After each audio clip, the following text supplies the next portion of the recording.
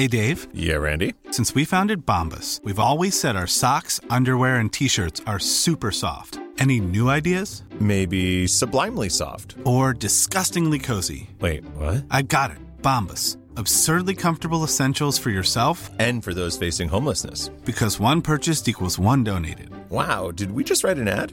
Yes. Bombas. Big comfort for everyone. Go to bombas.com/ACAST and use code ACAST for 20% off your first purchase.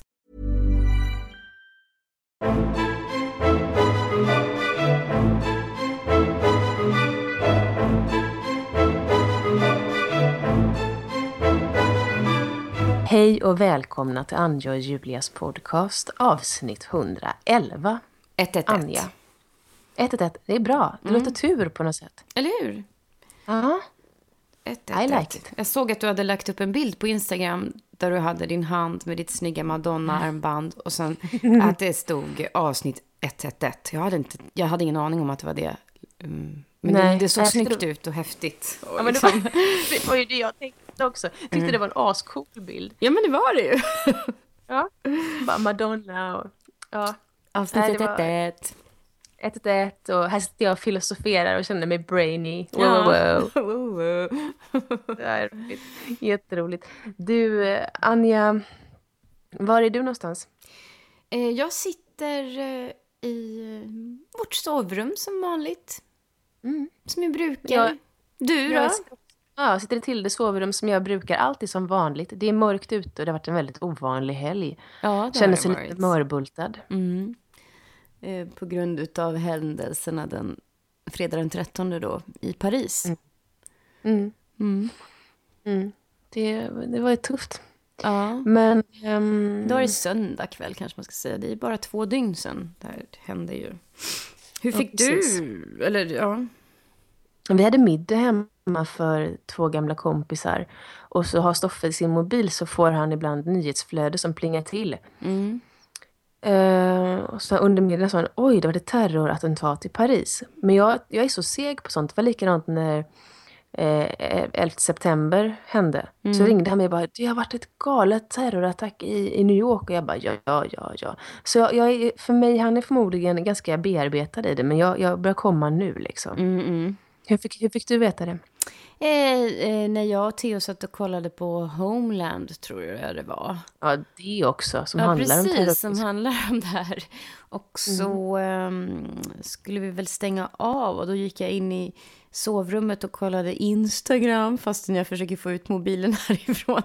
Och då hade någon, den första som jag känner, som la upp den här bilden med Eiffeltornet och peace-tecknet och Pray for Paris. Då var väl klockan 11 tror jag på kvällen. Så det hade väl pågått 1,5 timme, men det pågick fortfarande. Så då började vi titta på Aftonbladet TV, för det fanns ingen annan kanal som vi har. Vi har tyvärr inte CNN och det. Nej.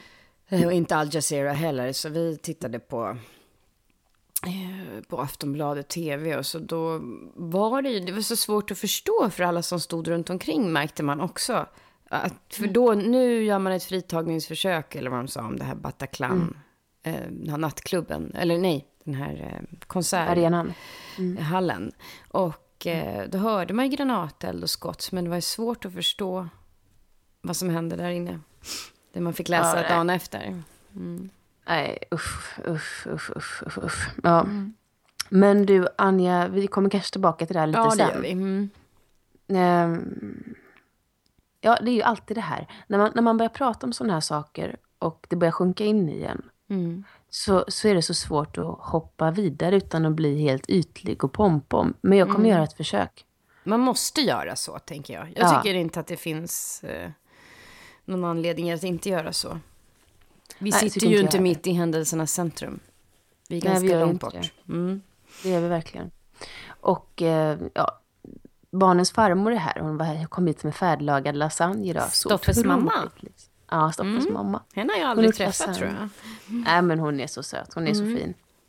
Och det är som sagt, Tilde går i 9:an och vi går i 3:an. Men de har jävligt mycket läxor. Så att det är som en gåva när söndagarna, när någon kommer och lastar av den där matbiten och sånt där. När man ska försöka zigzacka mellan att hitta på något spirituellt och samtidigt få alla att göra vad de måste och sen själv förbereda sitt jobb. Och för några veckor sedan, den kluriga ekvationen som det fan inte finns någon färdig formel för, kan jag säga. Men vi satt så här för några veckor sedan vid matbordet, precis samma konstellation. Och farmor är väldigt duktig på att göra saker med barnen. Och hon lyssnar mycket, så de var ute och lekt. Och så kom Vide hem och bara, vi har pratat om hur hjärnan ser ut, mamma. Jaha, vad roligt. Tänkte så här, höger, vänster hjärnhalva, reptilhjärnan, lilla hjärnan. Tänkte jag skulle få en föreläsning om hur hjärnan fungerar. Men det har jag ju fått av dig redan, så jag tänkte så här, jag kan delegera tillbaka det. Men så säger Vide så här, alltså, jag har kommit på nu vet jag precis hur hjärnan ser ut. Och vet du vad? Jag vet precis hur Zlatans hjärna ser ut. Jaha, hur ser den ut då? Frågar jag då. Det är som tänk dig en modern lägenhet med 3 rum och kök. Jaha, okej. Zlatans hjärna är en modern lägenhet med 3 rum och kök. Okej. Ja, och sen så är det så här att han har jättestora fönster. Ja, lite funkis, sa jag sådär. Och han visste inte riktigt vad det var, men han bara, ja men absolut. Funkis, stora fönster. Ja. Men mamma, det är så att i hans hjärna så kan man inte se in, men han kan se ut genom de här stora fönstren. Så jävla rolig förklaring. Vilken fantastisk beskrivning. Ja, verkligen. Så bara, mamma, hur ser din hjärna ut då? Och det var så, jag hade fått så schyssta bilder av den här Zlatan-hjärnan, så jag bara, min hjärna är nog mer som ett prångligt 1700-tals slott med små skrubbar och i vissa rum i jättefina salar med så här möbler från Marie Antoinette-tiden liksom, och marmor och speglar, och andra är liksom som avskrädesrum där man bara kastar in skit bokstavligen, och så stänger man till dörren och så kan man gå vilse i de här trappuppgångarna upp i tornen. Och där uppe kan det vara både skrämmande och fint. Så höll jag på att brodera ut min hjärna i all oändlighet för ett helt jävla slott liksom. Medan Zlatan bara en 3-rummare, ska jag tillägga. Men det är ju jätteroligt, för att i helgen så ville jag väldigt gärna titta på en romantisk film nu när jag äntligen var hemma en fredag. När det nu var. Jag strunt samman. Och det var innan de här attentaten. Och då så röstades jag ner av en hel familj och alla de andra 3 ville se dokumentären om fotbollsspelaren Ronaldo. Och så det slutade med att vi gjorde det. Surt satt jag långt bort först, och sen kom jag närmare och tittade, för jag blev väldigt fascinerad över, det var en väldigt sorglig dokumentär, upplevde jag det som. Och mycket av det var jag upplever ibland att Zlatan och Ronaldo är lite lika i det här egoaktiga. Jag. Men Messi och Neymar till exempel, som spelar i Barca, de tycker jag är mer finurliga, roliga, familjära figurer. Och då är alltså den här dokumentären om honom, han har ju ett barn själv som han har köpt av mamma. Det är så, man kan googla på Ronaldo om man vill veta lite om honom. Han är då filmad, det är väldigt sorglig musik hela tiden. Det är som de som har gjort dokumentären plötsligt har insett, gud vad sorgligt hans liv är på ett sätt. Men de filmar då hans hus med gigantiska fönster. Ofta när han säger godnatt till sin son som ligger i en säng, så ser man honom ensam gå fram, och det finns inga saker där inne nästan, det är bara moderna möbler och så de här gigantiska fönstren, och det är lite hans hjärna också, så som rent fysiskt ser ut i hans. Han var väldigt så här, det är träning, hans sätt att leva, inga spontana skratt, bara träna hårt, bli bäst. Men det som kom fram var ju då att han är ett alkoholistbarn. Hans pappa söp ihjäl sig 2005, tror jag det var. Han skickade honom med alla de pengar han har till London för specialistvård, men levern var så förstörd att det gick inte att rädda honom. Så att så det har ju sin förklaring, hans enorma kontrollbehov och det här, såklart. Och som du sa till mig häromdagen, men Julia, det är inte så jävla allvarligt. Man får skratta åt skiten. Ja, precis. Men sen, min dotter är ju kär i Neymar då. Brassen. Och han är jätterolig att titta på och gör små konster och grejer. Och han gick vi över och såg en liten dokumentär om honom. Och han han har nog en bungalow tror jag i hjärnan. Gärna en bungalow. Men liksom så här, jag vet inte vad. Naturbarn liksom. Ett naturbarn och hans familj, de skrattar, kramas, retas. Det finns ingen struktur, det är stökigt hemma hos dem. Det var så skillnad. Ja, men gud så underbart. Vem är jag mest lik här då? Ja. Neymar. Ja, kanske.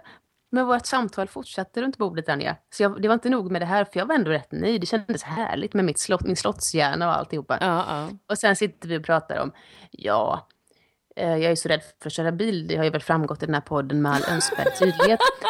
Så pratar vi om att jag ska övningsköra med Tilde då, när hon fyller 16 om ett halvår. Och sa jag, men det är klart att jag ska övningsköra med Tilde. Självklart på parkeringar och sånt liksom. Men inte sen ut i trafiken. Nej, varför då? Nej, för att jag vill inte överföra min paranoia, min skräck för bilåkning och bilkörning på henne. Jag skulle bara stå och skrika och skrämma henne för resten av livet. Det skulle bli så dåligt. Då säger vi det så här. Ha! Mamma, du har skrämt mig med så många saker i mitt liv som jag inte vågar göra. Jag bara, aj. Då, de känner ju våra vibrationer och vår oro. Skojar du? Så jag bara, okej, jag backar på den. Tack för att du berättade det för mig. Jag ska verkligen tänka på det. Så bara, det är bra att man får höra sanningen ibland. Jag fick också höra något liknande när vi tittade på Titanic igen tidigare i veckan. Alia ville se den. Och Jona tycker att den är för läskig. Så han gömmer sig i rummen och så springer han fram och tittar och så springer han in. Och sen när den var färdig i filmen så kom slutmusiken, och i samma musik som är nästan hela filmen. Den här... Den där panflöjten near far. Även när hon inte sjunger så är det ju den melodin. Och då så sa han, stäng av den här musiken är skräck för mig. Det är skräck, mamma. Och det är du som har skrämt mig för resten av mitt liv. Aj. Alltså det är just den vill man inte ge dem, just rädsla och skräck. Man vill ge dem kurage och självförtroende och egen bedömningsförmåga. Och så har jag liksom gått här och tänkt att jag är så himla duktig som vänder bara ryggen till när de gör något läskigt, och så får det gå som det går. Nej då, jag har skrämt honom för resten av livet. Tyvärr tror jag till och med att han har fått min ormfobi. Är det så? Ja, jag tror det. Jona har fått min getingfobi. Men de stora verkar ha klarat sig. Ja, de är ju tvärtom. Ja. De har tagit liksom rollen som de här, men fan lägg av. Ja, precis. Exakt. De har varit tvungna. Ja. Fanns ingen plats mer där. Nej. Herregud. Ja. Men fick du veta exakt vad det är du har? Nej, jag fick inte orsakat veta det. Förutom ormarna. Nej, det ska jag fråga, men jag orkade inte riktigt. Jag hade fullt sjå med mig själv och bara säga tack för att du berättar det vid det. Vad härligt för mig att få höra. På riktigt liksom. Och du, Anja, lite skvaller. Vi ser ju in till Zlatan. Om man hade sett in genom hans fönster då. Han är fortfarande så här byggarbetsskydd för. Ursäkta, men då måste du väl ändå ha en kikare från ert fönster för att se in till honom? Nej, man ser, men det kanske man behöver. Om man ska se in och se i detalj vad de gör. Erkänn att du och Stoffe sitter med kikare nu. Peeping Toms. Nej, ja. Men när var matchen nu då? Ja, det var igår. Det var igår. Igår eftermiddags lyste lamporna i Zlatans hus.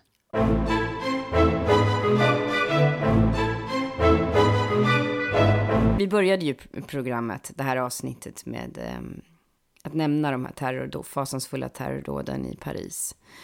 Och vi skulle ju spela dagen efter. En fröjdefull jul på stora scenen i Kulturhuset på Stadsteatern i Stockholm. Och jag var faktiskt ganska rädd när jag åkte till jobbet. Därför att jag var du rädd redan på dagen eller slog det dig när du kom dit? Jag är rädd ofta sen den här sen terrorattackerna och då den har hela 2000-talet när jag rör mig inne vid Sergels torg. Jag springer över Sergels torg eller runt Sergels torg dagligen, 5-6 dagar i veckan, och jag springer till Åhléns och handlar, och jag springer in i sushirullen eller olika ställen och handlar lite mat. Alltså jag är Och jag åker upp för rulltrapporna där. Alltså jag är där jag tror att det ska smälla en dag. Och jag har också alltid, ända sedan det här i oktober 2002 så var det ju den här teater Dubrovka eller vad den hette i Moskva. Där man tog 900 tjetjenska fanatiker som tog gisslan på 900 pers eller något. Och som släppte ut den här morfinliknande fast mycket starkare gasen i ventilationen så att folk tuppade och dog. Ja, men man säger ju att det var polisen som sköt in den gasen. Och att man inte hann, en väldigt sövande gas för att befria gisslan. För de var gisslan där inne i 3 dagar. Varav 10 barn och, som dog. Men man hann inte ge sjukvård till de här. Det blev för starkt. Ja. Det spelar ju ingen roll. Det orsakades ju av terrorism. Ja. Men ända sedan dess har jag varit så där. Jag kollar nödutgångarna på teatern ibland och tänker så här, hur skulle jag springa? Och nu blev det ännu mer så att om jag tar den flyktvägen, men om det står någon där ute då när jag det var verkligen, tankarna gick på oss alla i ensemblen innan. Vi var spända. Pratade ni om det? Ja. Alla pratade om det som hänt. Vi var nedstämda och det rådde förstämning verkligen. Och vi välkomnar i publiken. Vi är ju våra roller ute i publiken redan 6:15 när vi släpper in dem. Och då är det ju öppet hela vägen ut på Sergels torg kan man säga egentligen. Man vill ta sig in. Och det kände man ju liksom. Och det kände man att publiken också kände. Att vi alla, de identifierade sig med publiken på vad heter det här? Attaclan eller den här konserthallen som blev attackerad. Och vi identifierar oss med de som stod på scenen. Att det är så öppet och så sårbart och så välkomnande. Och det är det som är så fröjdefullt, skulle jag vilja säga, en fröjdefull jul. Men, och nu var det som blev så skrämmande. Just det här som alla säger, att vi måste slå vakt om det öppna samhället. Den norska den norska statsministern sa ju det. Vi ska inte vara naiva, men vi ska svara med ännu mer öppenhet efter Breiviks dåd. Just det. Det är det vi ska försvara. Och nu lät du som Benny Fredriksson. Just det. Han pratade där. Just det. Jag var inte inspirerad av honom för att ha träffat honom på väldigt länge. Det är alltså vdn för Kulturhuset, Benny Fredriksson. Men så det var lite så. Min roll är ju full när hon tar emot folk. Och det tycker de flesta är jätteroligt och skrattar och ger mig råd. Och idag fick jag en mintpastill av en man i publiken. Jättekul. Fast jag inte har druckit något på riktigt sådär. Men så här brukar jag göra, ta en mintpastill. Ja, det var så gulligt alltså. Och de flesta skrattar och blir så glada. Men då var det lite mer misstänksamt. Och de skrattade lite försiktigare i lördags än vad de gjorde idag igen på söndagen. Men jag tänkte på det att de tinade och vi tinade och till slut så var det den här böljande skrattet i andra akten genom hela salongen och vi hade roligt igen och att det som förenar oss och det som vi har förmågan att ge, det är att underhålla och störa och nå in i människor med det som gör ont, men också att få folk att skratta och glömma och vara i nuet. Och bara njuta och skratta som barn igen kanske. För det gör en del faktiskt i en väldigt rolig scen där i andra akten.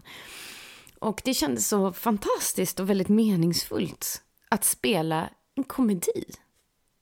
Gud, vad underbart att spela just komedi. Det var tungt att spela ett tung drama den dagen, tror jag. Ja, det hade nog varit jobbigare efteråt, men lättare att gå in i eftersom man kanske redan då var i någon slags... Och på slutet så är det ju lite skjutning, en liten spoiler alert här. Det är lite skott och sådär i våran föreställning och då kände man att hörde man i publiken och så höga skott i högtalarna och så det var ju det var också väldigt obehagligt, men det är ju så långt ifrån verkligheten men ändå så vi kommer säkert komma dit när man måste skriva det programmet. Skott kommer att förekomma. Alltså jag tänker som just på grund av de tider vi lever i. Ja. Man måste ju skriva till exempel, rökning kommer att förekomma för att många är allergiska eller mår väldigt dåligt av det. Men det är inga farliga cigaretter. Skott kommer att förekomma, men det är inget farligt. Det är likadant i mental states. Jag gillar inte det när man överraskar publiken med höga ljud och den där rädslan när verkligheten är ibland för nära fiktionen. Nej. Det är svårt. Det är svårt. Och effektfullt. Absolut. Och vi ska ju nå ut, men det är liksom, ja, jag förstår precis vad du menar. Men det jag tänkte fråga dig, för att jag fick ett sms av dig tidigare på dagen då. Vill du gå med mig på Madonna-konserten? Hennes Rebel Heart Tour landade ju i Stockholm igår. Ja. I Tele2 Arena var det, va? Ja, vi hade ju en cirkus här hemma, förstår du. Jag fick 3 biljetter av Stoffe i födelsedagspresent. Han och jag till det skulle gå. Och sen så var det ju samma dag som det är EM-kval. Och det var så taggad. Och han liksom har gjort olika bettningssystem och grejer. Och Stoffe bara, det går inte. Jag måste vara hemma med honom. Och då frågade jag dig om du ville följa med. Ja, men du skulle spela. Jag skulle ju för jag vet att du älskar Madonna. Jag vet att du älskar. Så hade jag ju liksom, redan i våras när jag såg affischer, jag måste ta chansen. För hon är ju inte, hon kanske aldrig mer kommer hit liksom. Men du var där. Och jag tänker ju på sådana stora, hon var ju väldigt försenad upp på scenen och sa väl att hon hade tänkt ställa in den här konserten. Hon måste ju också vara väldigt rädd. Ibland. Så här var det Anja, att jag kände precis som du, att åka till en sån mega-arena, jag googlade hela dagen och kollade på säkerhetsuppbåd och om det var några hot riktade och sådär. Och ta med sig sitt barn, det kändes sådär, så jag har ju sett mig själv slänga mig över till det, ligga och spela död på henne liksom. Så att, nej, och sen så kom ju den här då, att så som de gjorde i Paris på en gång, alla gick ut på gatorna och sa, oss skrämmer ni inte. Det kändes som ett statement att gå dit, även om jag måste säga att jag nog sällan varit mindre peppad för att gå på en tillställning som ändå någonting som jag längtat efter. Jag antar att Madonna sällan har varit mindre peppad heller att ställa sig där framför, hur många var ni? 40 000, 30 000? Men vi var någonstans mellan 30 och 40, jag försökte googla det men det framgick inte. Och hennes konsert, hon är ju väldigt provokativ, Madonna har alltid varit. Så när hennes show börjar så är det så här med maskklädda män som går liksom väldigt tunga, aggressiva, sexuellt utmanande. Och så liksom att hålla på med det som hon har gjort jättelänge med det sexiga, alltså väldigt grovt sexuellt utmanande. Jag tror att alla i hela lokalen var lite för sköra för att ta emot det. Och hon hade en ganska så här aggressiv ton. Come on, Sweden, I'm standing, I'm working here. Please let me hear ya. Alltså sådär. Hon blev aggressiv i sin sorg. Bitches. Ja, precis. Bitches. Och alla dansarna skulle visa sexpack. Och hon gjorde någon så här sadomasochistisk videoprojektion med henne. Och vad heter han, boxaren som är så farlig? Vad heter han? Jag vet vem du menar. Han som är tatuerad i ansiktet. Precis, och ser ut som han är djävulen själv. De hade någon så här sadomasochistiskt blodsexuellt. Herregud, Madonna. Han var osexigt. Nej, men verkligen. Han och då är kändes, så äcklig, den snubben. Han är bara äcklig och det var bara äckligt. Och så kände jag så här efter halvtimme så var jag så här, jag ser att det är bra show, jag ser att det är bra dansare, jag ser att hon har lyft sig jävligt mycket. Jag började kritisera. Och så efter halva showen, Anja, så bara säger hon, jag får med min gitarr. Nej förresten, jag vill inte ha den. Och så ställer hon sig upp helt naken för första gången sen hon kom in på, alltså inte fysiskt. Men... Inte fysiskt naken. Nej. Och säger, jag höll på att ställa in den här konserten idag. Jag har aldrig varit så ledsen och så rädd. Och sen höll hon ett brandtal. Som tårarna bara rann på mig, Anja. Det som grep tag i mitt hjärta var att hon verkligen gick ett steg längre än att, för det kan ju bli lite förmätet att bara säga att nu när det drabbade Paris, då kan vi ställa oss bakom och vara united. Men när det pågår hela världen kan vi inte det. Men det är klart att när det kommer närmare och man plötsligt har en väldigt stark relation till ett ställe eller människor som bor där, det är klart att det blir starkare i oss. Det är ju mänskligt liksom. Vi människor vi är ju flockdjur. Och från början, vi är ju skapta så att vi klarar av en flock på ungefär 5 till 30-40 individer. Men nu lever vi i ett samhälle där vår flock är så mycket större. Och då blir det, vi har svårt att ta in det som händer allt för långt ifrån oss själva med doft, eller liksom, det är lättare att ta in i en kultur som liknar våran, där utseendet liknar sen kan vi ju öppna våra hjärtan ännu mer och så, men vi är ju programmerade lite, det finns svårigheter att alltid bli lika berörd. Det är klart att det gör. Och hennes lösning på det var just att oavsett om det är något du inte känner igen, om det är någon som gör fel, möt det med kärlek. Det är det enda sättet att bryta våldsvågen. Att fortsätta våga tro på kärlek och det goda. Och det har vi pratat om så mycket, Anja. Men det var mäktigt också i en tid där Sverigedemokraterna vinner mark och vill putta bort de som är svagast i samhället att se det. Men hon fick hela Tele2-arenan att bara koka. Och sen så hade vi en tyst minut och som i Övik sa hon, be med mig nu, sa hon. Och så började hon, life is a mystery. Ja, gud. Ja. Tårarna bara rann på mig. Anja, det var ett av de större gemenskapshetsögonblicken som jag har varit med om. Då ser man vad man kan använda sitt ledarskap till. Vi har ett val, alla människor. Alla är vi ledare över någon. Våra barn, vår hund eller en jättestor folkmassa på en stor arena. Eller en religiös grupp eller någonting. Och vi har hela tiden det här valet mellan det goda och det onda. Och också det sårbara, för det som hände var att hon storgrät själv. Det lät som fan första biten in i en av hennes paradnummer. Och hon bara körde på och lät tårarna rinna.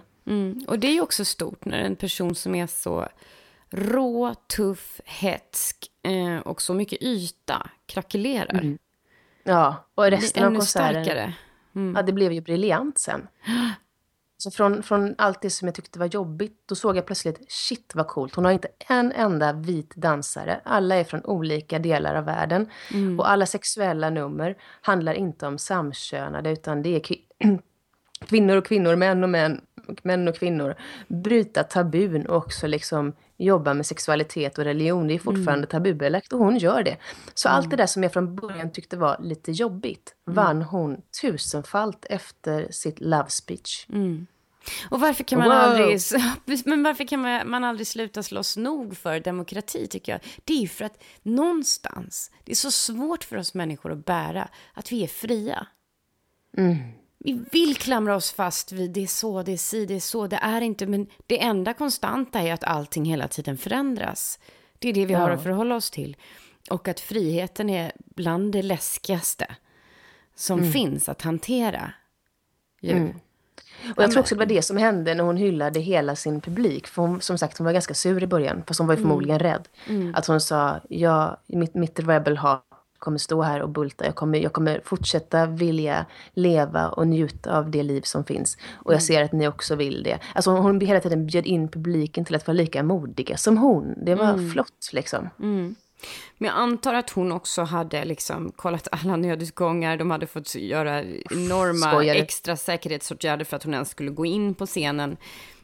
För att hon skulle känna sig trygg. För du kan ju inte vara mer utsatt än att stå där framför så många människor alldeles ensam. Och vara en sån symbol också för västvärlden, den kvinnliga frigörelsen som hon är. Jag tänker även på Barack Obama, en sån person som är hela tiden. För när jag gick till teatern i lördagsdagen efter då så kände jag mig som det hängde ett dödshot över mig. Bara diffust sådär.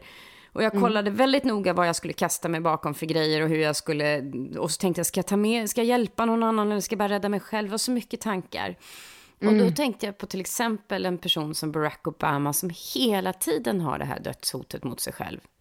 Nej, men något så vidrigt, va? När han var här med sina svarta bilar som transporteras för att det är de enda som är helt säkra mot attentat och vad fan. Alltså fy fan. Ja. Men jag tänker på att det är ju som att leva i ett yttre fängelse.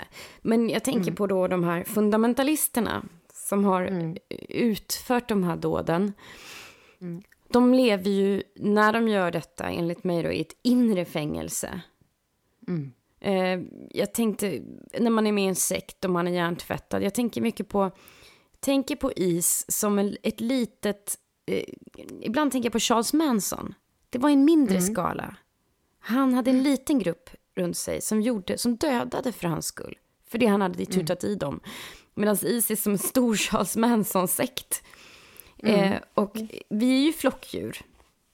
Sen finns det ensamvargar och vi behöver alla vara ensamma ibland.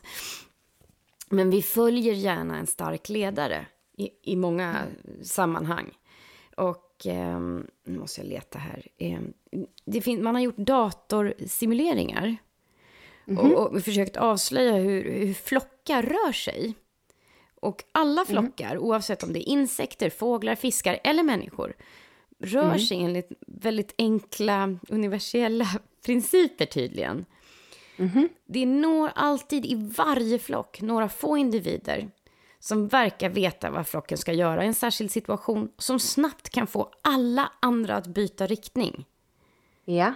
Och det är väldigt intressant tycker jag. Att det är liksom... Jag är gift med en sån. Ja, han är en sån som kan få alla andra att byta riktning. Oh ja.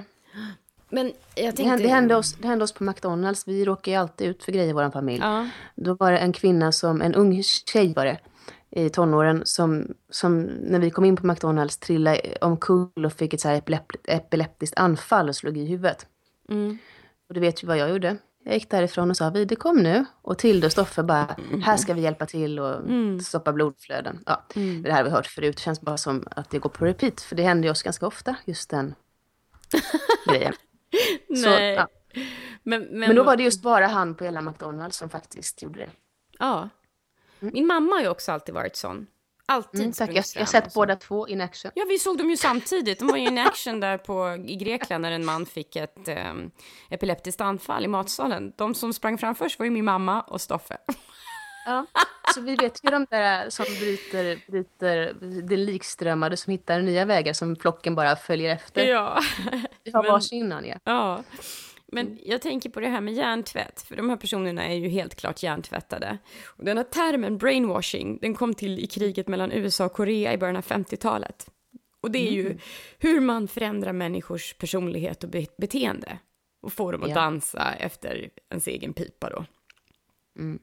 Och det som är gemensamt då med fri hjärntvätt och sekter och så, det är att det finns bara en lära. Och att man i religiösa sekter då ser att man åberopar gudomlig uppenbarelse. Och det betyder att man som ledare är den här gudomliga uppenbarelsen på jorden lite. Så man tar på sig gudsrollen. Precis. Så som det har varit och är i alla religioner. Och det här är nästan alltid en man då. Nästan, 99,9999% av gångerna så är det ju det. Eftersom Gud ofta är en man i många världsreligioner. Nu blev jag trött. Ja, eller hur? Suckpuststön. Men så är det ju. Ja, men du tänker också att tanken är fri. Och så låser vi oss vid de här gamla skrifterna. Det gör mig ledsen. Ja. Det gör mig ledsen att vi är så många människor på jorden som lever i olika fängelser och som är inre fängelser. Så kommer det väl alltid att vara människa. Att vi måste hela tiden ska bryta barriärer för att komma vidare. Men i vilket fall så då är då den här ledaren den som allt den säger och skriver är lag inom sekten. Och om man avviker från den här läran då kan man betecknas som djävulen. Eller att man hör till djävulen och att man är attackerad av djävulen och måste bekämpas. Man ska renas. Renlärighet är ju väldigt vanligt i såna här sekter. Det ska finnas en ren lära. Och för att få tillhöra den här flocken. Och tillhör du då ingen annan flock så är det ju väldigt lätt att rekrytera. Om du känner dig utesluten, och det här har ju många varit inne på. Om du känner dig marginaliserad, utesluten, inte hör hemma någonstans. Och dessutom kanske har, för att kunna utföra såna här dåd, en viss personlighetsstörning. Som gör att det är kaos i ditt inre. Och du tycker det är otroligt skönt kanske att få reda på svart på vitt. Hur ser det ut? Vad ska jag tänka? Det kan vara en befrielse för vissa människor. Det kan jag ju känna igen mig i när man är ute och snurrar i hjärnan och känner sig ledsen och arg på någonting som är över ens förmåga att greppa. Att försöka skapa en sanning kring varför och hur det blev så istället för att acceptera att fan, det är så här det är. Ja, precis. Ja. Och Så det är inte så långt ifrån en själv, fast i mindre skala och i andra saker som inte rör liv och död. Nej, eller precis. andra människors liv och död framför allt. Nej. Men rörelserna har ofta ett auktoritärt ledarskap. Det är en liten grupp eller en ledare och det är jättestark hierarki. Och ingen kan ta ledarens plats på maktpositionen. Och sen 3 är att man har kadaverdisciplin och terrorisering av kritiker. Om man är oliktänkande eller på något sätt då angriper själva ledningen, då ses man som ond. Om man ifrågasätter eller tvivlar eller vill lämna sekten så kan man bli hotad med att man kommer att dö eller bli sänd till helvetet, eller man kan också bli hotad till livet på riktigt av fysiskt våld. Det är lite som det här med Sverigedemokraternas bloggar och poddar och flöden. Att om man inte tycker som dem så blir man hotad. Ja, och de flesta medlemmar i de flesta sekter då, de håller ett öga på varandra ju. Precis som man gjorde i forna Ryssland. Eller i Sovjetunionen, forna Sovjetunionen. Där höll ju alla och man angav varandra av rädsla för att själv bli angiven. Så angav man för att inte bli angiven först. Ja, det är så jävla oskönt, va? Ja, det är väldigt läskigt scenario. Och sen har sekten monopol på informationen. Det är ju i totalitära stater är det ju samma sak.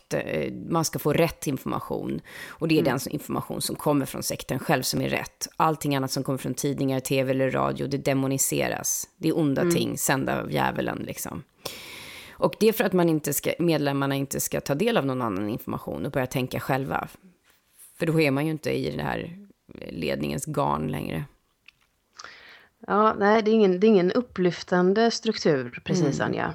Och så mind control. Man får medlemmarna i sekten att tänka på ett visst sätt. Och det är inte bara med vapen eller våld och så som man försöker tvingar folk, utan det är ibland suggestiv övertalningskommunikation kallar de det här. Man manipulerar människor, bryter ner deras psyken, precis som i en väldigt destruktiv relation. Och man har kontroll över ekonomin, man ska skänka pengar till det här. Och då sen är det finns också 4 A:n som man kan vara. Aggression, manipulativ sekt är alltid aggressiv, både psykiskt och fysiskt. Och sen så finns det något som heter identifikation med aggressorn. Vet du vad det är? Nej, ingen aning, aldrig hört. Det är då en försvarsmekanism hos medlemmarna i sekten som innebär att individen utvecklar affektion, alltså att man börjar tycka om sin ledare. Just det. Ja. Och varför gör man det? Jo, det är ett försvar, ett inre försvar mot ångest och känslan av otillräcklighet. Och att man konstaterar då som det här offret att man har inga flyktvägar. Vilket leder till total underkastelse för ledarens, hans eller hennes ideologi. Och det här sker per automatik. Det är ingenting som ledaren har studerat ut, utan det är så människan funkar för överlevnad. Ja, i en sån här situation då du inte har någonstans att fly, så får du istället så att du tycker om din ledare. Du har ingen annanstans att ta vägen, räcker väl kanske också. Kan vara. Ja. Vad obehagligt. Och aversion, att man riktar kritik mot alla de andra. Och alla de andra är alla som inte. Det kan vara om du har gått med i en sekt och din familj inte har gjort det, så din familj blir då de andra. Och de demoniseras och så vidare. Och sen alienation, att man isoleras i sekten på något sätt. Man har inte någon kontakt med någon annan verklighet och det finns en absolut sanning. Och jag fick jämföra det här. Vi gjorde ett program ganska tidigt som heter En hand kring min hals. Just det. Och då var jag jag var ihop med en kille som verkligen krossade mig psykiskt. Det var enormt psykiskt nedbrytande. Han var psykopat och jag var 23. Och han isolerade mig, han använde aggression, han krossade mitt tankesätt, han använde aversion, mina väninnor var horor och männen ville ligga med mig, de fick jag inte träffa. Och alla som höll på med skådespeleri var horor och han fick mig att sluta med skådespeleri, jag började på komvux, jag bröt sakta men säkert ner. Det enda jag inte kan känna igen mig i utav allt det han gjorde, för det var som att leva i en liten sekt, och själv så levde han i sekten som var under hans egen pappa, som behandlade honom precis så som han behandlade mig. Och så kopierar han det istället för att göra tvärtom. Precis. Och det enda jag inte kan känna igen, det är den här affektionen. Alltså att mina känslor för honom försvann ju. Jag började ju inte älska honom mer. Och jag hade inga flyktvägar. Det kändes inte så. Jag hade klippt av alla band till resten av verkligheten. Men det kanske var för liten sekt, Anja. Det kanske inte hade haft medtävlan om det hade varit ett harem. Så att det var liksom 10 kvinnor. Nu var ju du hela tiden utsatt. Men jag tänker, det kanske kräver en gruppdynamik. Ja, men det fanns ju, hade ju fått någonting annat. Någonstans har jag fått vad som är sunt och inte. Och jag har fått riktig kärlek. Och jag hade relationen till min mamma kvar. Och det var ju den som gjorde att jag liksom, i ett samtal med henne som jag plötsligt bröt ihop och berättade allt. Och hon sa, jag står här. Jag är med dig när du gör slut. Jag kommer att finnas precis bredvid. I närheten, liksom. Du ska inte vara rädd för någonting. Jag kommer inte övertala dig. Du tar i din takt, liksom, och så vidare. Men jag tror att om man lever i ett extremt machosamhälle och aldrig har fått vara sårbar, aldrig har fått förlora, alltid måste vara duktig och stark och cool och macho, och många människor har inget värde, och ens eget människoliv har inte heller så stort värde, och man tror på ett liv efter detta som är viktigare än ett liv här och nu. Då är man ju, blir man ju livsfarlig. Plus då lägga droger till det här. Massa droger. För det får de de får lådovis med droger. Ja, det är väl världens mest eminenta krigsföring att ge krigarna samvetsdämpare. Det är väl självklart. Ja, och det gör man ju alla krig. Men det jag ville säga bara var att vi kan alla fastna i såna här saker, men kanske inte på samma sätt som just de som faktiskt spänner på sig de här bomberna. Sen förstår jag och vet att finns en historia bakom varför vissa länder har hamnat i det här. Men det jag vill säga är bara att vi måste få, precis som Madonna säger, det som faktiskt också tröstade mig den här kvällen när vi spelade, när jag var så rädd, det var att jag tänkte så här, just nu står min tonårsidol Madonna på scenen samtidigt som jag i samma stad. Kan hon så kan jag.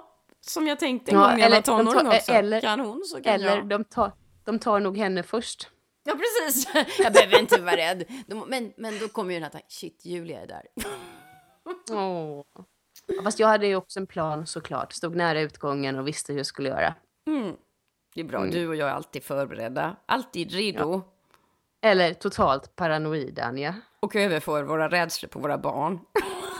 Tilde bara, vem vet vad Tilde tänkte? Hon kanske tänkte, nej, nu står mamma och trycker där vid utgången och flackar med blicken och letar nödutgången. Gud vad jobbig hon är. Hon kommer överföra den här rädslan på mig. Det är roligt. Ju mer sån jag blir, desto mer blir hon bara, ja men lägg upp, för fan.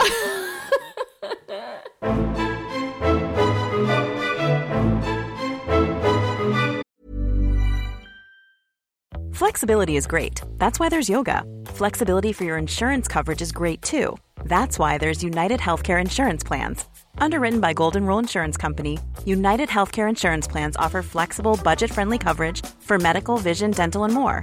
One of these plans may be right for you if you're, say, between jobs, coming off your parents' plan, turning a side hustle into a full hustle, or even missed open enrollment. Want more flexibility? Find out more about United Healthcare Insurance Plans at uh1.com. Say hello to a new era of mental health care. Cerebral is here to help you achieve your mental wellness goals with professional therapy and medication management support. 100% online. You'll experience the all-new Cerebral Way, an innovative approach to mental wellness designed around you. You'll get a personalized treatment plan from a therapist, prescriber, or both in a safe and judgment-free space. Your Cerebral therapist or prescriber will outline a customized plan with clear milestones along the way, so you can get to feeling your best. With Cerebral, you're not alone in your mental health journey. We're here to empower you to live a fulfilling life. So take that first step towards a brighter future and sign up today at Cerebral.com/podcast and use code ACAST to get 15% off your first month. Offer only valid on monthly plans. Other exclusions may apply. Offer ends July 31st, 2024. See site for details. Ryan Reynolds here from Mint Mobile. With the price of just about everything going up during inflation, we thought we'd bring our prices down. So to help us, we brought in a reverse auctioneer, which is apparently a thing. Mint Mobile Unlimited Premium Wireless. How to get 30, 30, bit to get 30, bit to get 20, 20, 20, bit to get 20, 20, bit to get 15, 15, 15, 15, just $15 a month? Sold! Give it a try at mintmobile.com/switch. $45 up front for 3 months plus taxes and fees. Promo rate for new customers for limited time. Unlimited more than 40 gigabytes per month. Slows full terms at mintmobile.com. Jag tycker ju om svenska Hollywoodfruar. Jag kollar ju på det. Du måste komma och titta på mig på Stadsteater, för jag är en svensk Hollywoodfru där. Jag har till och med en rosa mysoverall i plysch. Ja, men jag älskar dig redan. Jag ska se det. Jag tycker dessutom om Parneviks. Tycker det är skitroligt och underhållande. Den har jag sett någon gång. Den var bra. Tycker jag också. Underhållande. Sen så har jag sett Bachelor. Har du sett det? Nej, jag vill att du förklarar för mig. Jag har aldrig sett Bachelor. Jag har i mina tankar så är Bachelor, det är en ung karl med sexpack och rakat bröst som får välja mellan massa kvinnor i ett slott. Ja, men du typ kan hela plotten. Är det så? Ja. Jag har inte sett hans sexpack än. Han är ganska vanlig. Men ibland är det ju tjejer också, så det är inte bara snubbar. Men i det här fallet så är det då Bachelorettes, yeah. Men i det här fallet så är det då en snubbe. Och jag har ju inte sett från början. Men jag tror att det är han och 20 brudar. Ja. Och han ska då få olika uppdrag. Han ska bjuda ut några och så ska de sitta och prata eller göra någonting ihop. Och de andra får vänta då och prata med varandra. Och det de pratar om är honom. Och målet är att han ska välja en tjej som får massa pengar. Eller vad är liksom... Nej, hon får honom. Hon får honom. Ja. Herregud. Ja, nej. Du vet, det jag ville säga med Hollywoodfruar och Parneviks är att jag är inte så här finkulturig. Men här gick lite min gräns. Och nu ska vi prata skit, Anja. Ja. Nu ska vi prata så jävla mycket skit. Nu ska vi grotta ner oss. Jag gillar egentligen inte att göra ner program, men det här tycker jag är helt underbart att få göra ner. För det är alltid alla dåliga sidor hos mig själv man får syn på i det här programmet. Ja. Varför jag reagerade så starkt var för att för 1,5 vecka sedan fick jag ett mejl från vår teaterledning där de sa: Thomas Ostermeier är här och vill ha workshop med skådespelarna. Och min spontana instinkt var: så fan heller, jag är inget jävla smörgåsbord åt en tysk regissör som kommer hit och välja en liten kaka eller en liten delikatesstallrik från sina jävla önskemål. Och sen hade jag tur för jag var tvungen att vara hemma med Tilde och jobba med ett prov hon hade, så jag kunde inte. Vänta nu, stopp och belägg. Den här Thomas Ostmeier eller vad han hette. Vet du något? Är han en sån där som bara går och plockar handplockar skådespelare och har sig? Eller har han jätteroliga workshops? Nej, men det vet jag inte. Nej, du bara kände så här. Jag bara kände precis. Kom inte hit och peta på mig. Nej, och här är det också någonting som jag har pysslat med i min karriär. Suttit och tindrat, velat bli vald, lämnat mig själv helt. Och det var precis det de här tjejerna gjorde. Det var ingen som vågade vara liksom, men här är hela jag. Och som glömde bort självkontrollen för en sekund, utan det är så kontrollerat. Och de pratar bara om Bachelor menar du? Precis, Bachelor. Så Thomas Ostermeier, han var säkert jättetrevlig. Men jag kan ju inte tänka mig något annat än att den här workshopen skulle leda till att han ska välja ut en ensemble till en pjäs. Han är subjekt och alla andra är objekt. Precis så. Och det kommer jag ihåg när jag började tänka på. Jag bestämde mig för att aldrig mer tänka, vill de ha mig? Utan börja tänka, vill jag ha dem? Vill jag ha det här? Vill jag ha den här konversationen med någon? Vill jag prata med den här människan? Vill jag att den här människan ska tycka om mig? Inte tycker den här människan om mig? Eller vill jag tycka om den här människan? Alltså, att vända på era perspektiv. Ja, och för min del så har det varit att bara låta bli. För jag får dålig smak i munnen av hela konceptet liksom. Kan inte vi bjuda in 25 regissörer? Eller det ska vara väldigt många fler än vad vi skådespelare är. Och bara, men du jobbar intressant. Och så ska man spela spelet. För jag tror att alla som var där fick göra en workshop och vi fick göra roliga uppgifter och sånt där, va? Men det är bara en förklädnad av de facto. Han ska välja några som han vill dansa med liksom. Så jag vände på konceptet snabbt i min hjärna och sa att jag är inget jävla smörgåsbord, sa jag till mig själv. Och sen så sa jag att jag är inte heller en av kvinnorna i Bachelor. Nej. För det var så det kändes. Så jag gick inte dit. Nåväl. Den här bachelorn då, om vi går tillbaka till honom. Han ska då också efter varje ceremoni. Jag har ju bara sett ett program för det var inte riktigt min grej som du har förstått kanske. Ja, jag fattar. Då ska han Men du såg hela programmet? Ja, kanske missar någon minut här och där. Men då ska de också ge en ros till alla tjejerna som ska få vara kvar. Och det är väl typ, jag tror det här programmet så var de kanske 3 eller 4 som åkte ut av 20. Och gruppdynamiken i den här kvinnliga gruppen då, va? Hur gamla är tjejerna? Ja, gud, de är vuxna. Vissa är unga vuxna, från 19 upp till 28 kanske. Så det är klart, det är unga människor. Någon kanske var äldre också, någon kanske var typ 35. Wow. Du hörde effekten här. Wow. Ja. 35.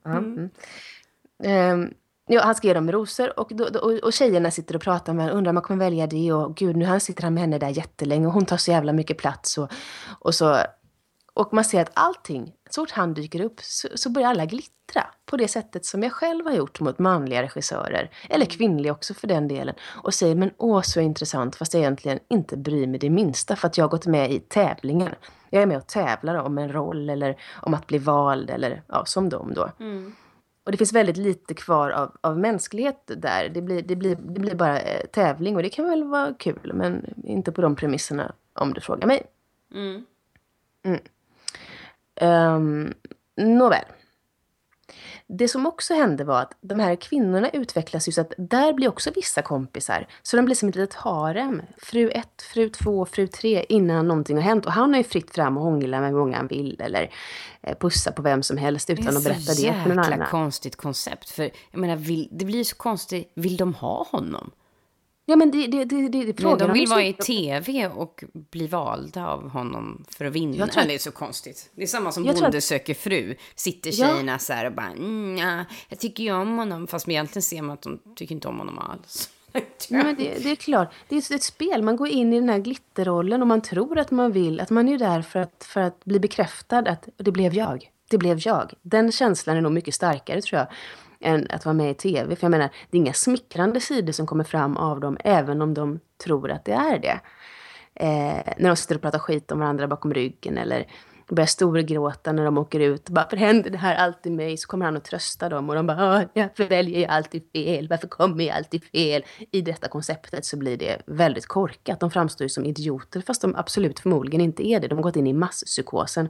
Men det finns ju en likhet med det här också mellan mig för 10 år sedan på teatern.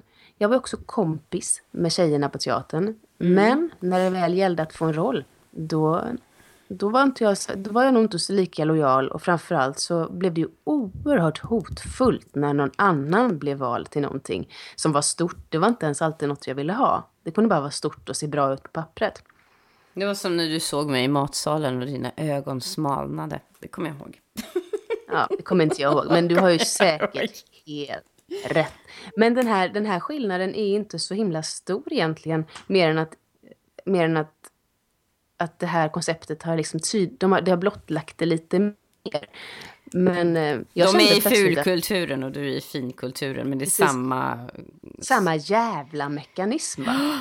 Den store mannen sitter där och känslor har de, och det är så mycket känslor, och han säger att han har så många känslor, ofta för flera av dem. Han hade känslor för flera av dem. Ja, men jag känner svag för henne och henne och henne och henne.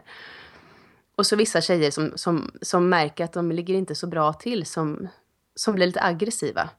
För att de blir rädda att tappa ansiktet, vilket de gör ännu mera. För att men jag vet inte ifall jag vill, och jag tycker inte att han verkar så trevlig. Ja, du har ju själv, det är som en liten fiskdamm med små pirajor på något sätt. Sen då så kommer man ju lite längre fram i programmen till att han ska välja en. Då är de väl 3 kvar till att börja med. I sista finalen, precis som Idol och alla andra tävlingsprogram. Fast detta handlar då om kärlek. När de kommer fram dit, då har han hånglat runt med svinmånga brudar under flera veckor. Förmodligen konstant bakfull, för det ingår också en hel del alkohol i det här.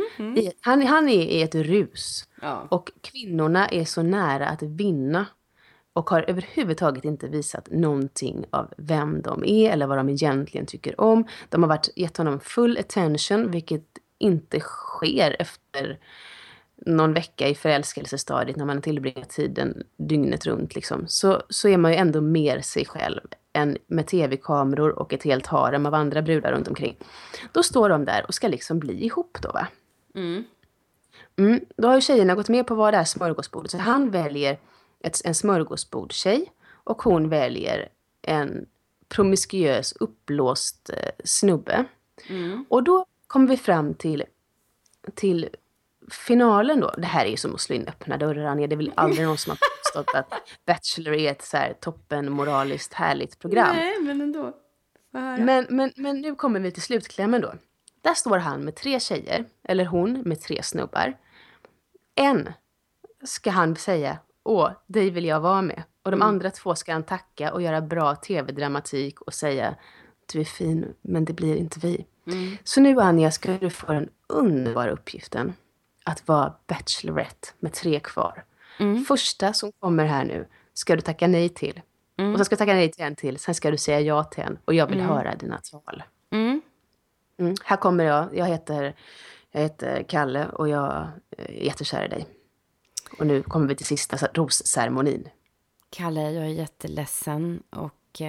Men när vi badade i poolen så såg jag att du har väldigt liten snopp. Så du får gå. Ja, jag kör den i hänsynslösa stilen. Där klippte tv-kanalen bort mig. Ja, då går vi till snubbe nummer 2 som också ska få korgen här lite käckt och ledigt i tv. Du, jag är ledsen, men jag tycker du är en jättefin person. Men jag känner kanske inte att det känns riktigt rätt. För jag känner inte att det känns liksom, att jag kan känna att jag känner att det är riktigt rätt. Men när vi låg med varandra så var det jättefint. Ja, men jag var förvirrad. För jag hade känslor för så många. Så att jag vet inte om det var dig jag var kåt på eller inte. Och nu kommer vi till Cesar som du har valt. Han kan inte heta Cesar, för det hette den där killen som misshandlade mig psykiskt. Nej. Herregud, så fel det blev. Han måste heta något annat. Han heter Carlos. Carlos heter han. Carlos.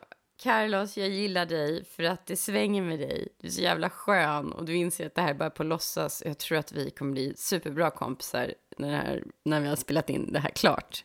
För jag märker ju att du egentligen är gay. Men nu kör vi. Så skulle jag säga, men det skulle väl bli bortklippt till att man skulle få bannor från regissören. Bachelor-regissören. Tack, Anja, det var bara det jag ville höra. För nu har jag slått in så mycket öppna dörrar så att nu får du ta över.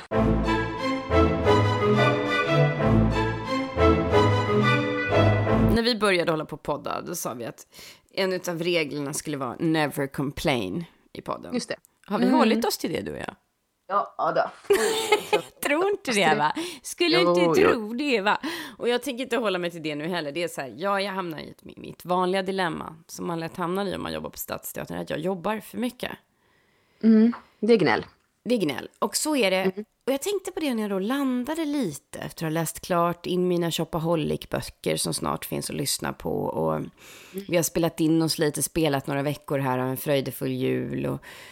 Och stressen började avta lite och jag ramlar ner i nuet och sitter på tunnelbanan och inser att jag har inte riktigt existerat. Min kropp har inte existerat på veckor, den har bara gjort. Vi har varit som en terapeut en gång sa till mig, antingen är man somebody och då är man i sin kropp. Eller så är man en nobody, då är man bara en huvudfoting som går runt i världen med en jädra massa tankar upp i skallen. Och ingen kontakt med sin kropp, eller hur? Hon ritade till och med upp dem på en sån här whiteboard. Det var så jävla snyggt. Och man vill ju vara en somebody, eller hur? Det är klart man vill. Ja. Men jag har varit en nobody. Jag har inte haft någon kropp. Jag har bara haft ett stort jävla melonskalle full av tankar. Ja, nu ska jag dit och sen ska jag göra det. Och så måste jag skriva upp det där. Och sen ska jag ringa den. Och så ska jag läsa igenom det där. Och så ska jag bara gå igenom det där. Och sen så ska jag gå och spela. Och sen ska jag lämna barnen. Ett sms. Jag ska hämta det. Jag ska köpa en... Ja, sådär. Du vet. Jag fattar precis. Ja. Och då har jag... Istället för att till exempel sätta mig och meditera och sådär de gånger jag åkt tunnelbana som jag gjorde förr ganska mycket, så har mobilen åkt fram. Ja, det har varit mobilen hit och dit och den har liksom varit ett knapptryck bort har liksom en annan värld funnits och jag har befunnit mig där hela tiden. Men så då den här dagen för några dagar sedan så blundade jag i tunnelbanan och tar det där djupa andetaget och bara ramlar ner i min kropp. Bara sådär. Oh shit. Och var det skönt eller var det oskönt? Det var jätteskönt, men det snurrade i skallen just när jag insåg det var länge sedan jag var här, i nuet, i mig. Och då så slöt jag ögonen. Och när jag sluter ögonen och börjar meditera, bara lyssna på mina andetag, då öppnas ofta öronen ju. Att jag plötsligt hör nuet. När jag är uppe i huvudet och bara tänker och är stressad, då hör jag inte nuet. Min hjärna sållar bort alla ljud som finns, kanske tunnelbanevagnens ljud, några som sitter och chattrar om någonting bredvid. Allt möjligt, det försvinner bara. Och då börjar jag lyssna på det. Av någon anledning så hörde jag en gång en dokumentär på radio om en ljudartist. Han var i Stockholm för att spela in olika ljud. För att det har varit hans stora intresse sedan han var liten. Och så gör han låtar av alla de här ljuden. Underbart nördigt. Ja, I love it. Han lyssnade alltid. Hela tiden använde han sina öron medvetet. Och det gör jag ganska sällan. Jag kan lyssna i ett samtal och så. Men det är en annan typ av uppmärksamhet. Men att lyssna på atmosfären i ett rum. Lennart Hjulström, du vet, skådespelaren och regissören. Oh ja. Ja, jag var kär i honom när jag var liten. Han är väl nu, vad är han? Snart 80, Lennart, skulle jag tro. Ja, det måste han ju. Ja, han är riktigt gammal nu. Pappa till Niklas Hjulström också. Han sa en gång, Anja, när du filmar, om du bara känner att du inte är närvarande eller någonting, så bara ta ett djupt andetag och lyssna. Du hör kanske ett knäpp från en fläkt som stängs av för snart-retagning. Du hör klappan gå. Lyssna. Så hamnar du i situationen och nuet igen. Att använda ett sinne som jag sällan tänker på. Jag tänker inte på mina öron. Jag tänkte häromdagen att de såg ut som såna här spocköron, såna här alvöron. Men det var ju bara utsidan på dem. Jag har ett som är väldigt utdraget längst, liksom som en alv. Ja, men det är ju jättefint ju. Ja, visst är det. Det är ett väldigt bra knep i ens eget liv också. Och kanske när man har ett bråk med sin partner eller någonting. Bara ta ett djupt andetag och lyssna i tystnaden. Och inte lyssna på sina tankar som liksom irrar runt.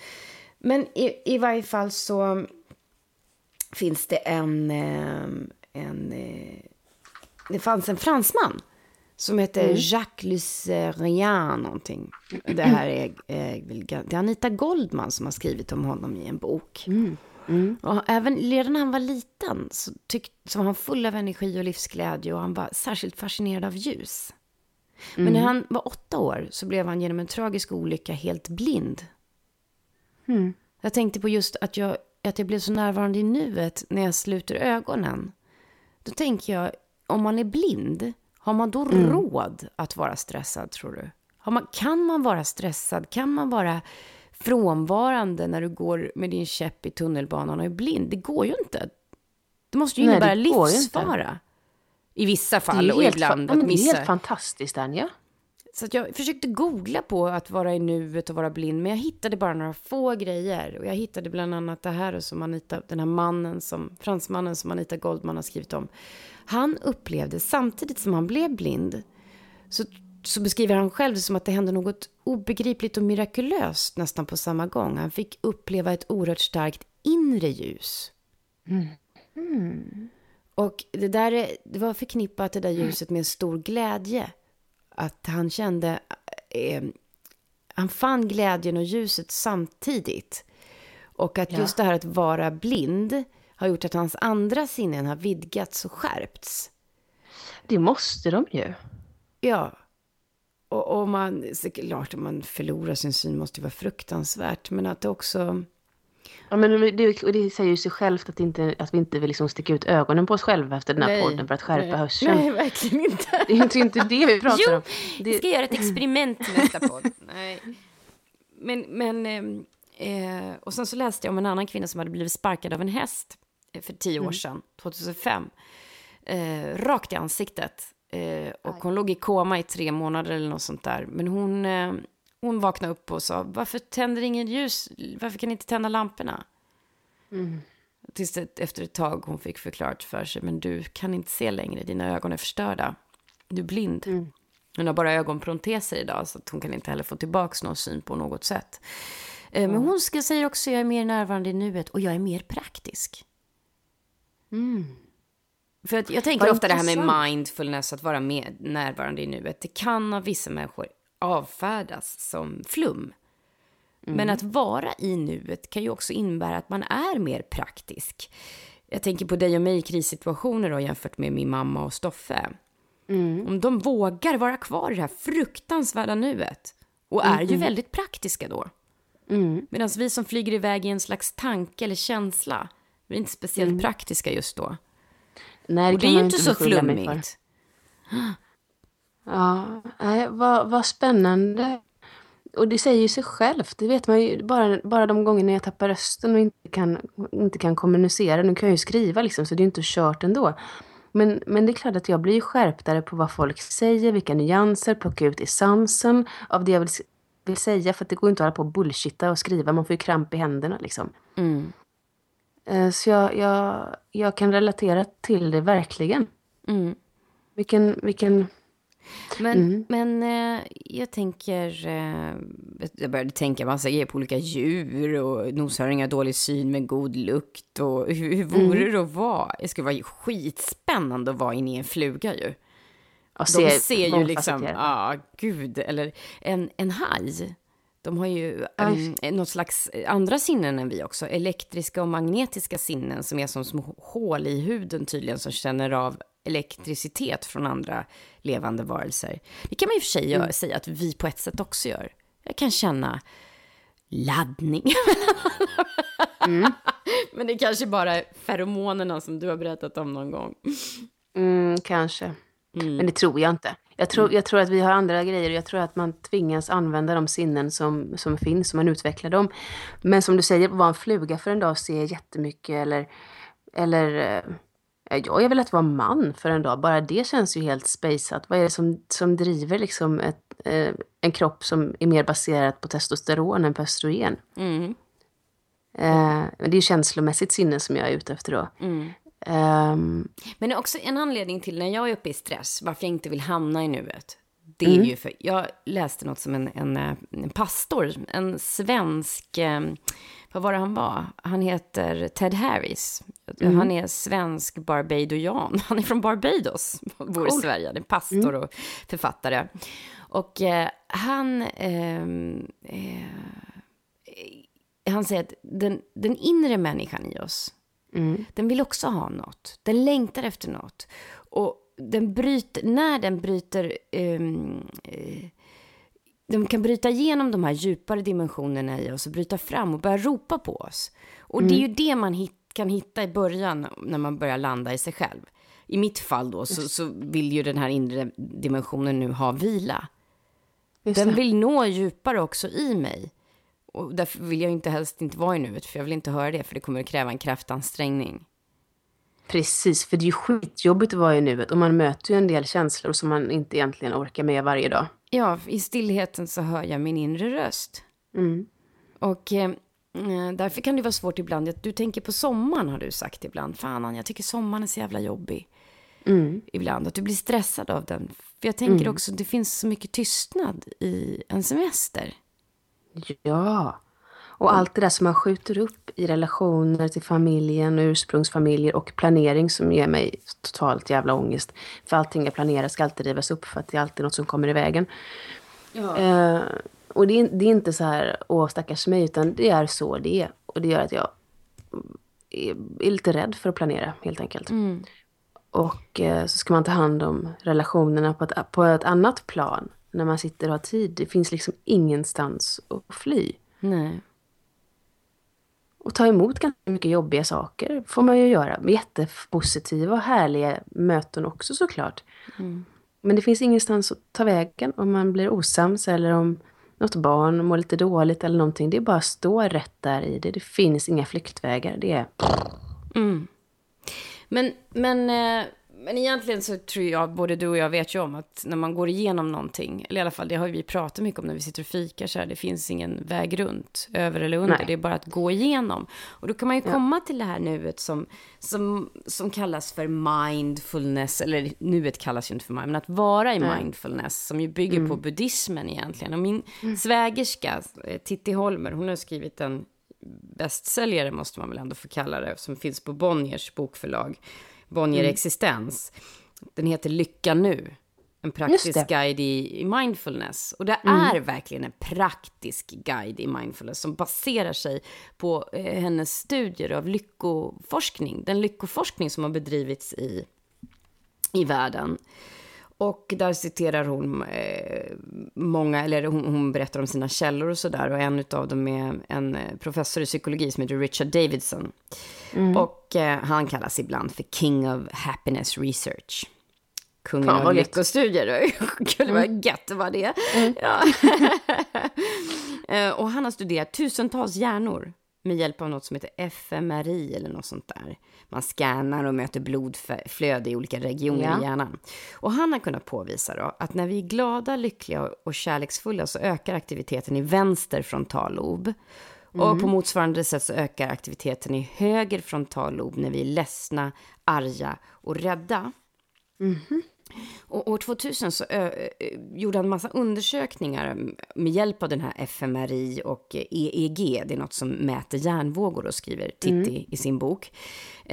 Han undersökte hjärnan på en tibetansk munk.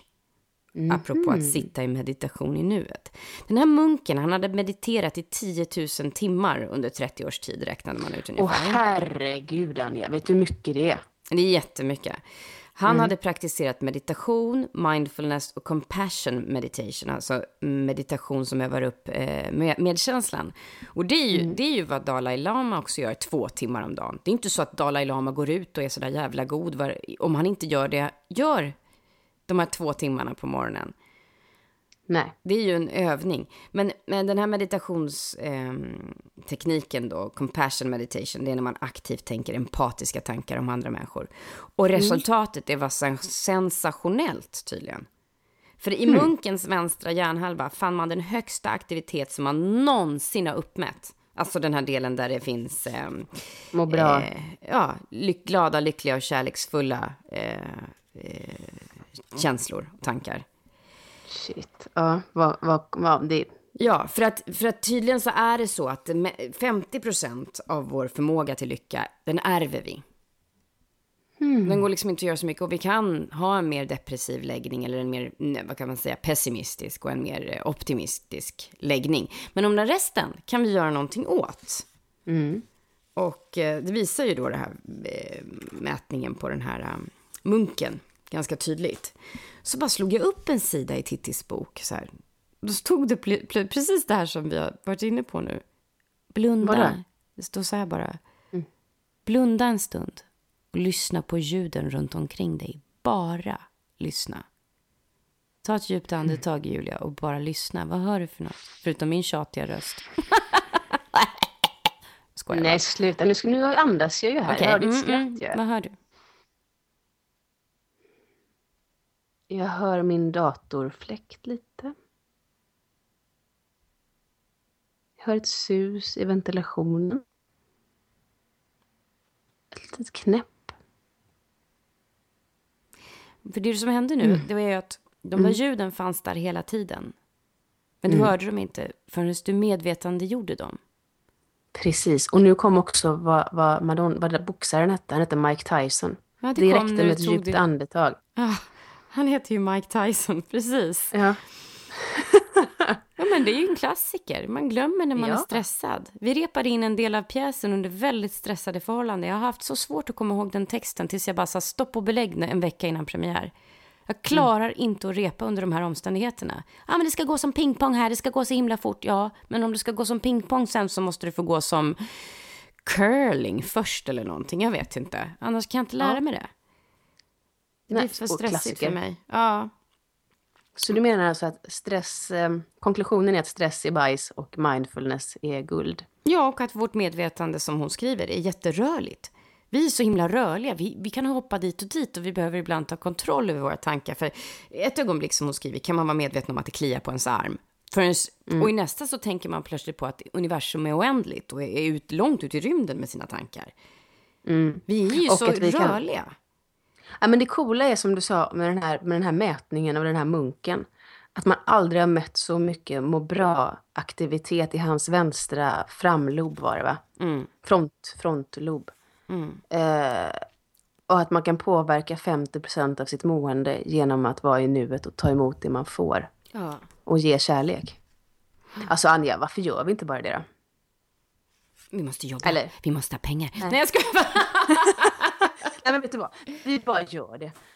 Orkar inte sitta här och tjata om att jag ska göra en massa saker som jag inte gör. Bort med mobiljäveln och in med andetagen och ut med frustrationen. Ja, och ska jag bara avsluta med en grej som hon skriver i sin text här, Titti Holmer. Ja. Precis just nu läser du den här texten. Kommer det här ögonblicket någonsin tillbaka? Gadonk! Fick jag lite ågren. Så vände jag sidan. Och det är ju just det här som är lite läskigt med att vara i nuet. När du medvetandegör ett ögonblick övergår ögonblicket till tanke. Och därmed är det över.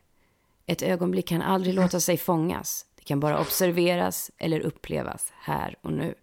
Det är väldigt vackert skrivet, men det är också svindlande. Och det handlar om den där friheten som vi har som människor, som vi har pratat om i det här programmet. Friheten. Ja, precis. Friheten att välja att vara just fri. Eller att vara inlåst i sitt inre. Och hur kan man få den, tänker jag? För jag tänker på de här tjejerna i Bachelor. Man måste ha tillgång till kunskap om att jag kan vara fri, eller hur? Fan vad jag vecklar in mig nu. Men jag tänker ofta det. Jag har också i mitt liv varit ung. Lika ung som de här gärningsmännen i Frankrike också.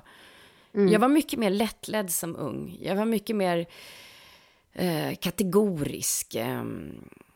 Jag var på ett sätt så skrattade jag också väldigt mycket mer då. Jag hade tid att skratta. Jag hade mycket mer tid att vara i nuet. Men jag måste ha tillgång till kunskap. Så konsten är alltså att varva sin erfarenhet och det mått av sorg och tyngd som man får genom att gå igenom tuffa saker med det här spirituella och att våga vara fri. För jag tror också därför man är mer lättledd som ung såklart. För att man ofta inte har gått igenom saker på samma sätt. Jag tror svaret kan vara liksom att vara lika smart och cool och bra och kanske bäst som du och jag.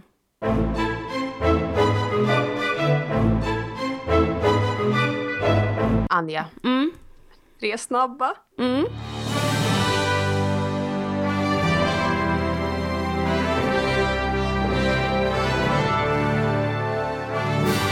Min första fråga till dig är det är fredag och du får välja själv.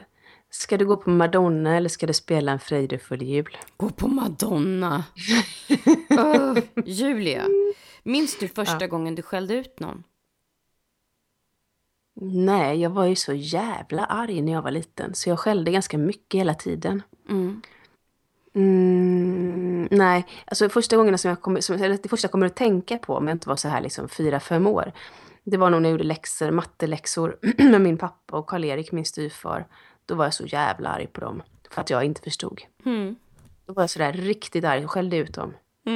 Fast de ville hjälpa mig. Ja. Uff. Elak människa. Nej. Ja. Jo då. Anja, vad vill du ha i julklapp? Du får 2 saker att välja på. Det ena är en egen stjärna som ska heta Anja L. Uppe i himlen? Uppe i himlen, en riktig stjärna. Eller så ska du få ge en get till en fattig kvinna i Afrika. Vad väljer du? Jag får inte ge en get till en fattig kvinna i Afrika. Jag har inte så mycket nytta av den där stjärnan, även om det vore mycket smickrande. Ja, men jag tänker att ibland kan det vara så här att det är min dröm att få en stjärna. Det vore ju rätt det var fint. Eller en djurart uppkallad efter sig eller något sånt där. En liten babiansort. Geten heter Anja vulgaris.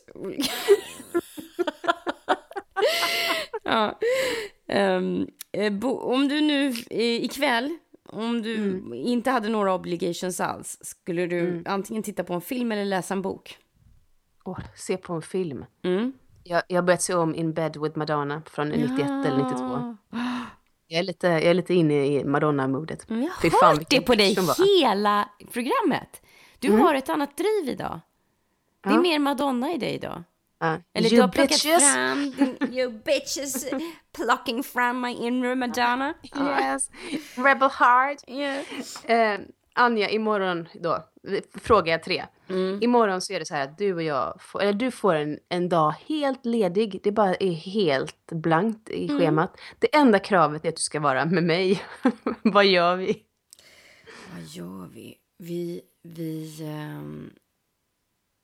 Vi börjar med så här, att sporta, tror jag.